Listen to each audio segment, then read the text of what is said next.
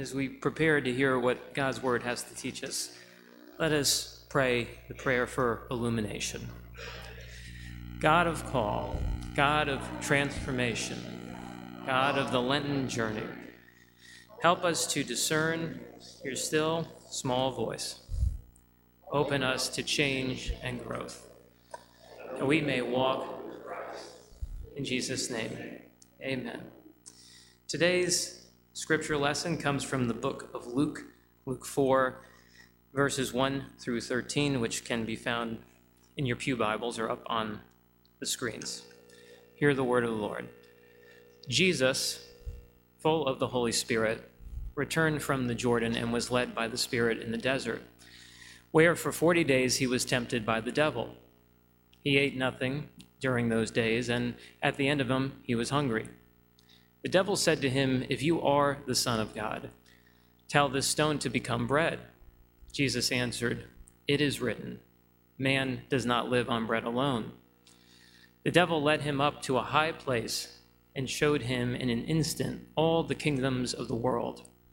And he said to him, "I will give you all their authority and splendor, for it has been given to me, and I can give it to anyone I want to.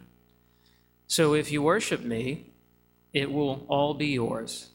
And Jesus answered, "It is written, worship the Lord your God and serve him only." The devil led him to Jerusalem and had him stand on the highest point of the temple. "If you are the Son of God," he said, "throw yourself down from here, for it is written, he will command his angels concerning you to guard you carefully. They will lift you up in their hands so that you will not strike your foot against a stone." Jesus answered, "It says, do not push the Lord your God to the test." When the devil had finished all this tempting, he left him until an opportune time. Thanks be to God.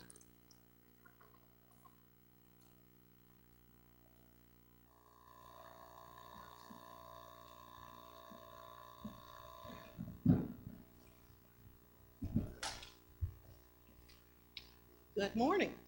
It is so good to see everybody out there too.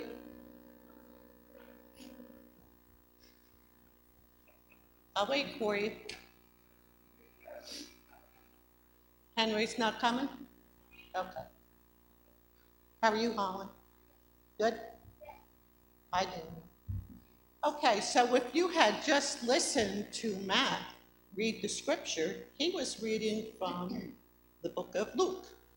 And it was the story of Jesus being tempted by Satan to get him to do things that he wanted. And this way, he thought Jesus would worship him and not God. But you know what? And you said this to me one other time. You said, why do you always use the same story, like about joy and in Advent? You said to me, you told that story before. Well, I have this little devotional that I use over and over again, because in here, it's saying that we need to know the scripture. And what does the word scripture mean? That's all the books in the Bible, the stories that the men wrote down in the Bible. God told the men the words to write down. That's how they knew that. Well, I don't know. Back then, I don't think they allowed women to do that. But nowadays, you could do that. So anyway, we're supposed to know the stories in the Bible. That's why I remember stories that you have in Sunday school now. Because I heard them, you say, oh, I heard that story last year. I hear those stories and I'm like, I heard that when I was a kid. But it's in my mind, so I remember it and I can use that story, okay?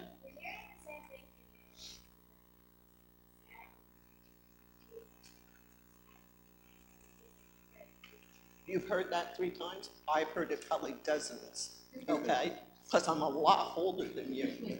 So anyway, in my book, so what I was saying was Matt read it from Luke, the book of Luke. But in my devotional, those same stories are in Matthew chapter 4.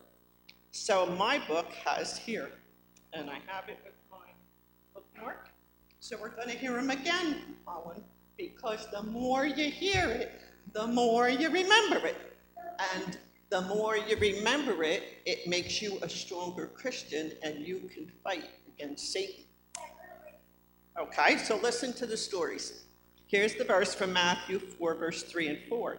The tempter came to him and he said, "If you are the Son of God, tell these stones to become bread." Jesus answered, "It is written, people don't live only on bread. They also live on every word that comes from the mouth of God." And so the devotional talks about this. When Jesus first started his ministry, he was tested by the devil. It happened in the wilderness. The first thing the devil did was taunt or tease Jesus to make stones out of bread. Of course, Jesus, as God, could do that. But his Father in heaven wanted something else that he not eat for those 40 days. He was trying to teach him lessons. So it would have been wrong to make bread out of stones. How did Jesus stop the devil in his tracks? How did he say, "No, I'm not going to do that"? He quoted scripture. He quoted the stories. Okay? So he used a verse that applied to that situation. And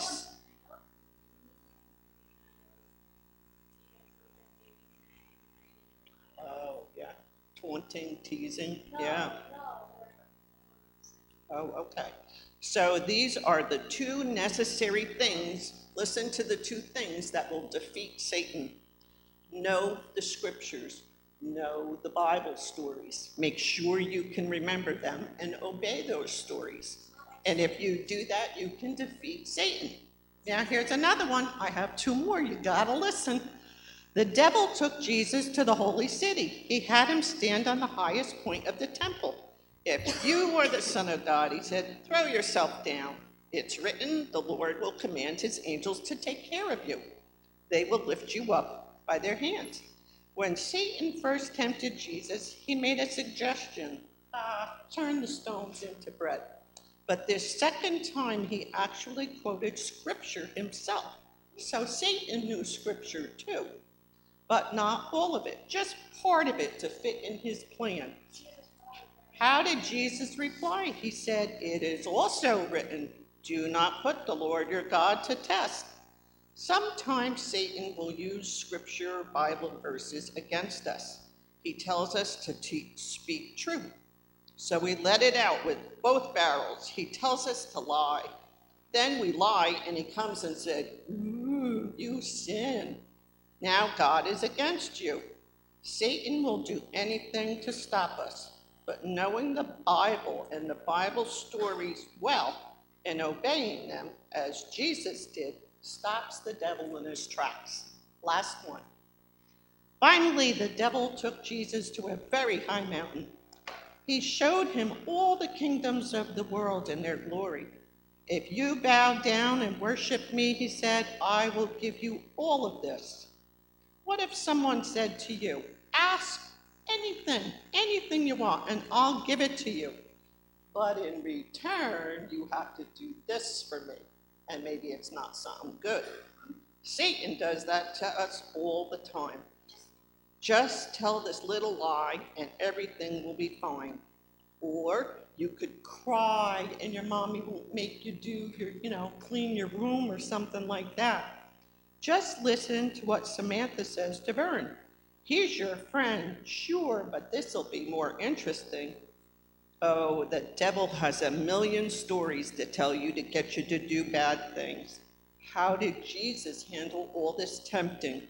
He said, "Get away from me, Satan. It's written, worship the Lord your God. He is the only one you should serve." Jesus quoted scripture again, Bible stories, and obeyed. Looks like knowing scripture and obeying is a pretty important thing to keep Satan away from you, don't you think? Okay, let's pray. Father in heaven, thank you so much for giving us another chance to come to your house to worship you and praise you. Help us to listen to when the Bible is read, so that we can put those words into our memory and our heart, so that when Satan bothers us, we can put him down by telling stories of how much you love us and how much you will protect us. Help us to always remember the things we learned here to make us stronger Christians. Be with us now and help us to go out this week and fight against evil. In Jesus' name, amen. Thanks, Nancy.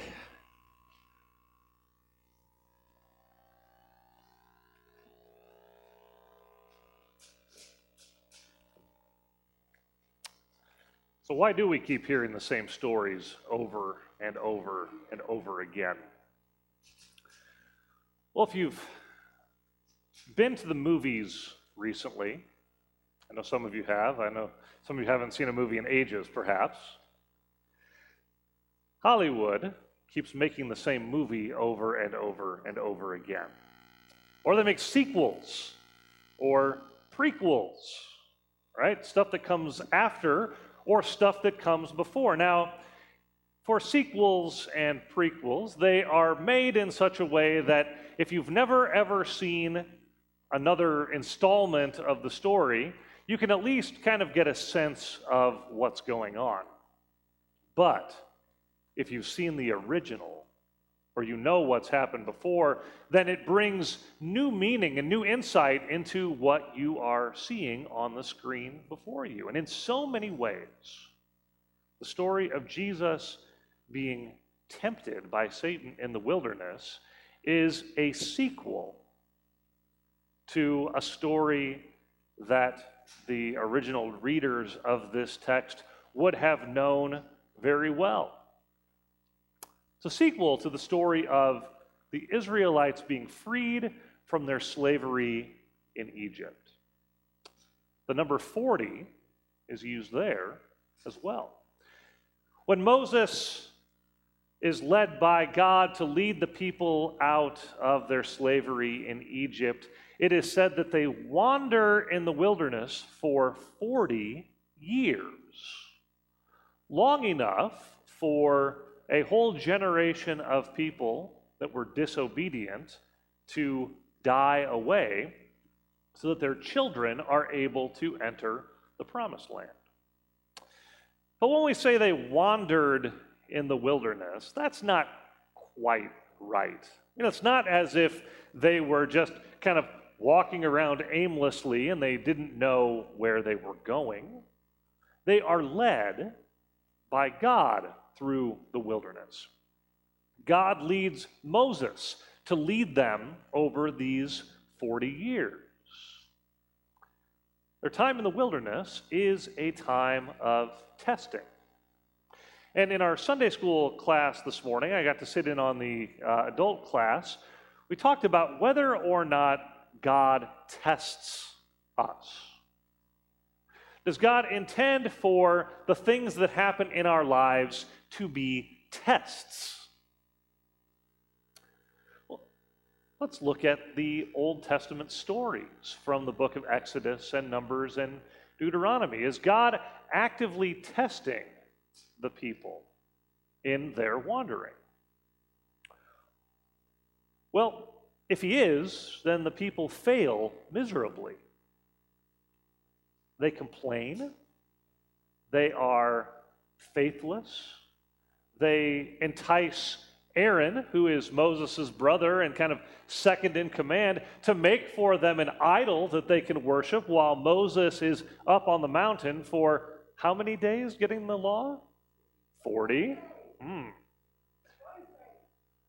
They think Moses is gone. They don't think he's coming back. And so they entice Aaron to make for them an idol that they can worship in place of God. Causes Moses to come flying down the mountain and break the commandments, the stone tablets that God has written on with God's own finger. The people, they complain that they're going to starve out in the wilderness. Why did Moses bring them out into the desert, out of Egypt? At least in Egypt they had food, they had water. But here in the wilderness they're just going to die. Why did Moses do this to them? Why would God do this to them? So why are they brought to the point of hunger? Why do they thirst? Well, for Israel, their hunger brings on a miracle from heaven. They wake up in the morning and there is this stuff that has accumulated on the ground like dew. And they gather it together and they bake it, and it tastes sweet like honey.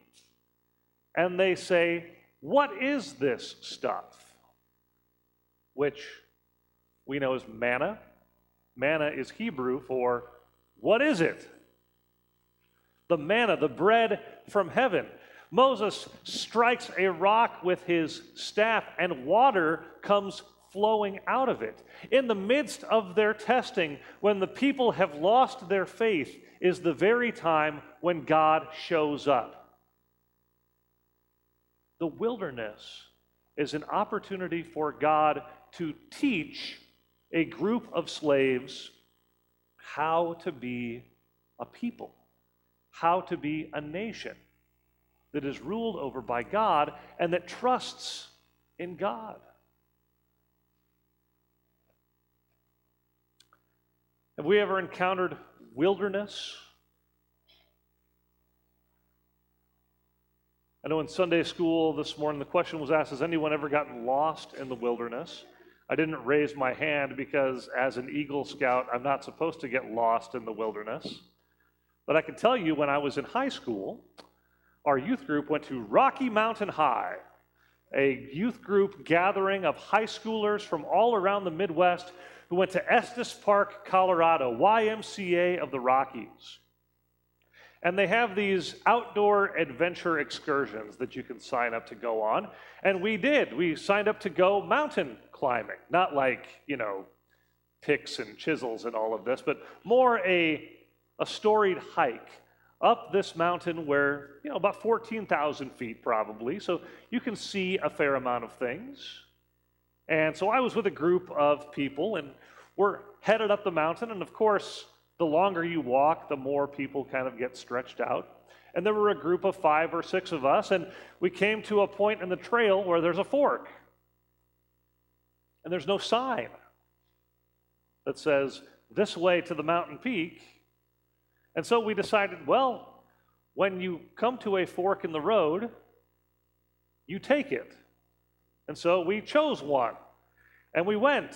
And after a couple of hours, when the trail started to go down instead of up, we realized that we could possibly be lost on this trail. And there was a beautiful, gorgeous lake with nice, clear and clean water, and we encountered other hikers along the way, but we had no idea where we were.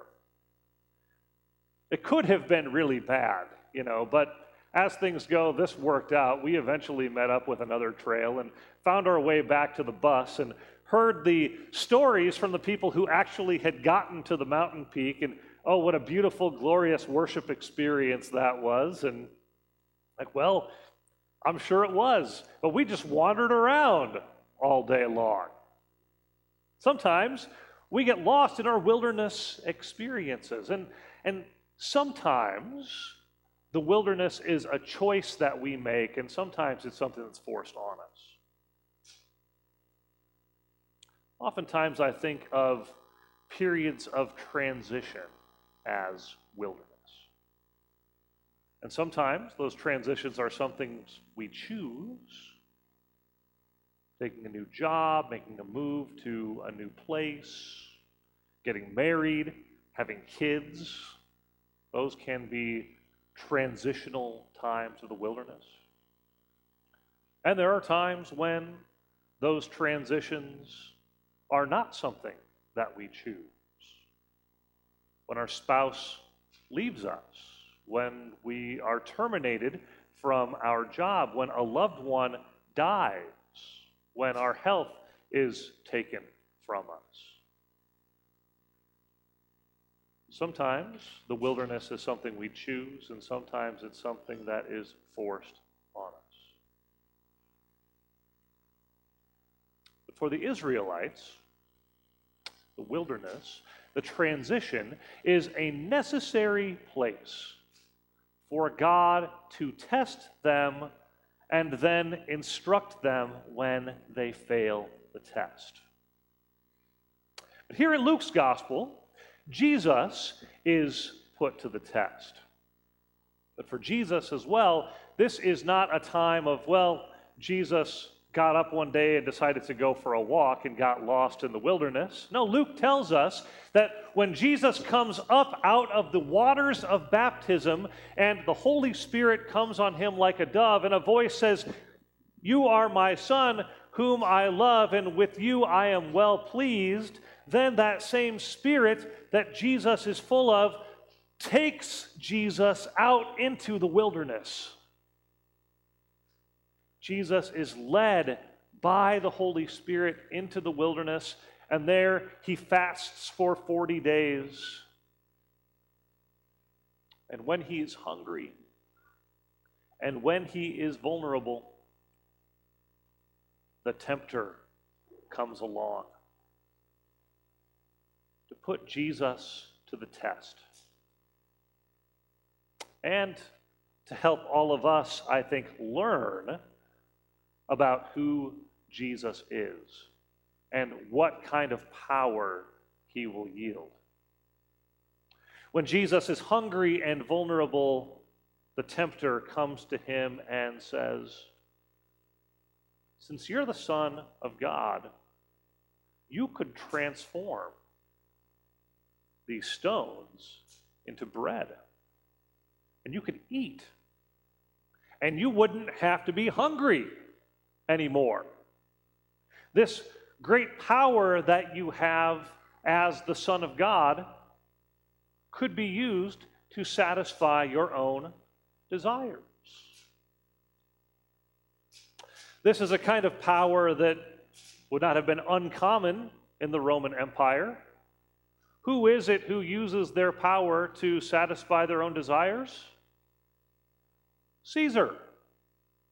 Right? You can picture, imagine the laurel wreath around the head, lounging back, with scantily clad women feeding them grapes, satisfying any carnal desire that they have. That's the power that Caesar yields. So is that the kind of power that the Son of God will have? The temptation is for Jesus to use his power on himself. But Jesus, in resisting the temptation, quoting Scripture to the tempter, "Man does not live by bread alone, but by every word that flows from the mouth of God." Being human is not just about having our fill, but it's about relying on God for the things that we need. In the second test, Jesus is whisked up to a high place, perhaps the mountain that eluded my friends and I at Rocky Mountain High. It says, "Look out over all of this land. It's all mine," tempter says, "and I could give it to you. The only thing you have to do is worship me. And all of this could be yours. Just do what I want. Just do what I ask of you." The temptation here is for Jesus, as the Son of God, to use the power that he has to rule over everything in a political way or in a power-yielding way. To compromise his relationship with God for the kind of earthly power that sometimes humans desire. The grasping for more. So a good question is the tempter right? Have all of these things been given to him? Is it really his? Is the world really the devil's playground? Does it really belong to Satan? Well, when war rages across Europe and people go hungry and people are displaced from their homes by the thousands, you kind of look at the world and you say, gee, it certainly does look like someone other than God is in charge of this place.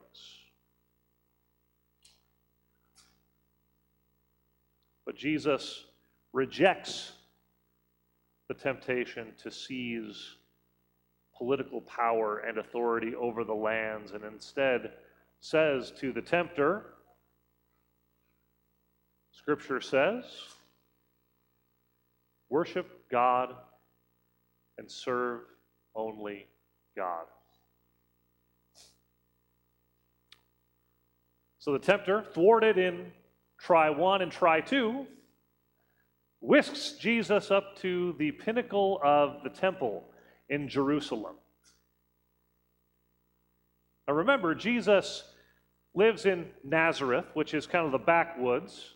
His ministry is going to be around the Sea of Galilee, which is fairly far removed from the political power that is in Jerusalem. But here at the start of his ministry, he is whisked right to the place that is most important for all of Judaism, the temple, the place of God's presence in the city that David built, in the city that represents all of the aspirations of freedom for all of the people of Israel. And says to Jesus, quoting Psalm 91. You know Psalm 91. He will raise you up on eagle's wings that you know the song? He will command his angels concerning you to guard you carefully. They will lift you up in their hands so that you will not strike your foot against a stone. See, Jesus, the Scripture says that you can do this.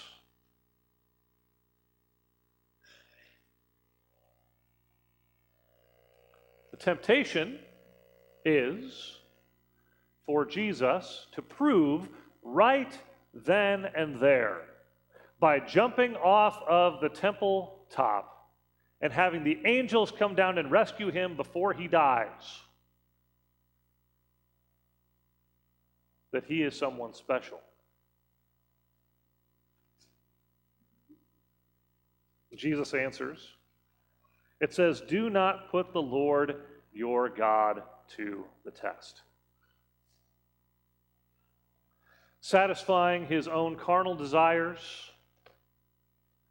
satisfying his own political aspirations, satisfying his own desire for fame and glory in the place of power. These are the three temptations that Jesus undergoes. And in rejecting each one of them, Jesus shows us the kind of power that God actually wields, and shows us as the people of God the folly of trying to make the church some powerful thing in our world. Right? We live in a time where the church is less and less influential all the time. We also live in a time, I think, where those who want to influence the world will use Scripture the way that Satan used it, quoting it for their own powerful situations, and reading into the text ways that could lead us to places of power and authority in our society. But Jesus patterns for us as the people of God the posture that we have towards power as the people of God in these wilderness wanderings of ours. At every turn, Jesus rejects the power in favor of reliance on God. Jesus rejects the satisfaction of his own longings for reliance on God. Whenever we, as the people of God, are tempted towards expediency, to take matters into our own hands, we're reminded of Jesus' time in the wilderness. So after Jesus has thwarted Satan 3 times, Satan leaves him until a more opportune time presents itself. The tester will return. And when we get a little bit later on in Lent, we'll talk about that temptation. For Jesus being put up on a high place in Jerusalem is not the last time that that kind of temptation will present itself. So we come back to the question, does God put us to the test? Are the things in our life that place us in the wilderness tests of God? Does God intentionally do bad things to us to put us to the test, to somehow keep us on the edge of the blade, that if we fall off to one side or the other, we failed and are, damned for all eternity? I don't think so. I think that the testing that we undergo is more like the testing of the Israelites than it is the testing of Jesus, actually. It's more about learning lessons. It's not that God intends harm to come to us.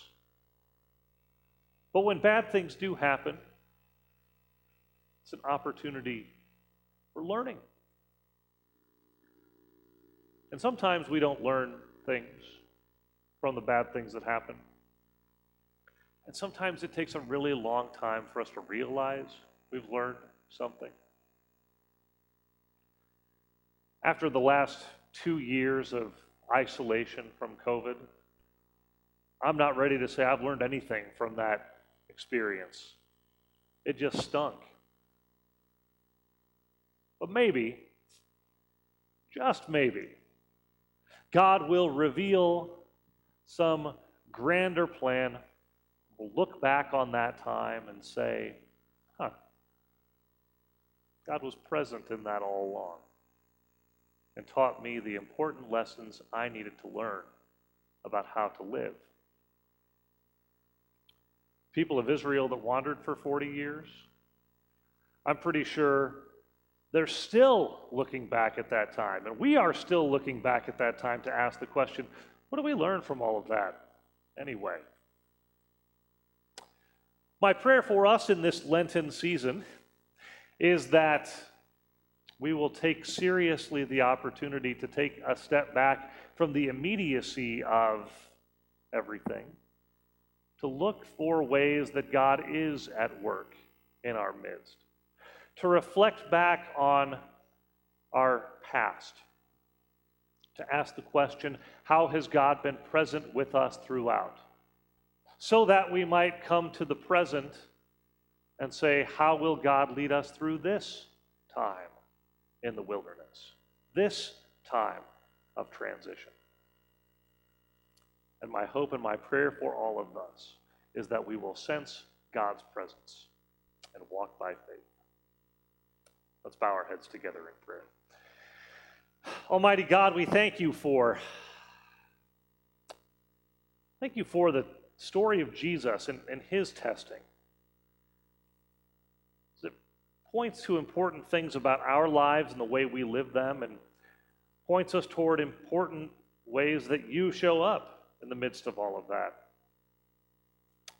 Lord, in our wilderness, pray that you would show up in powerful ways, that we might see clearly what you are doing and who you are calling us to be in the midst of all of this.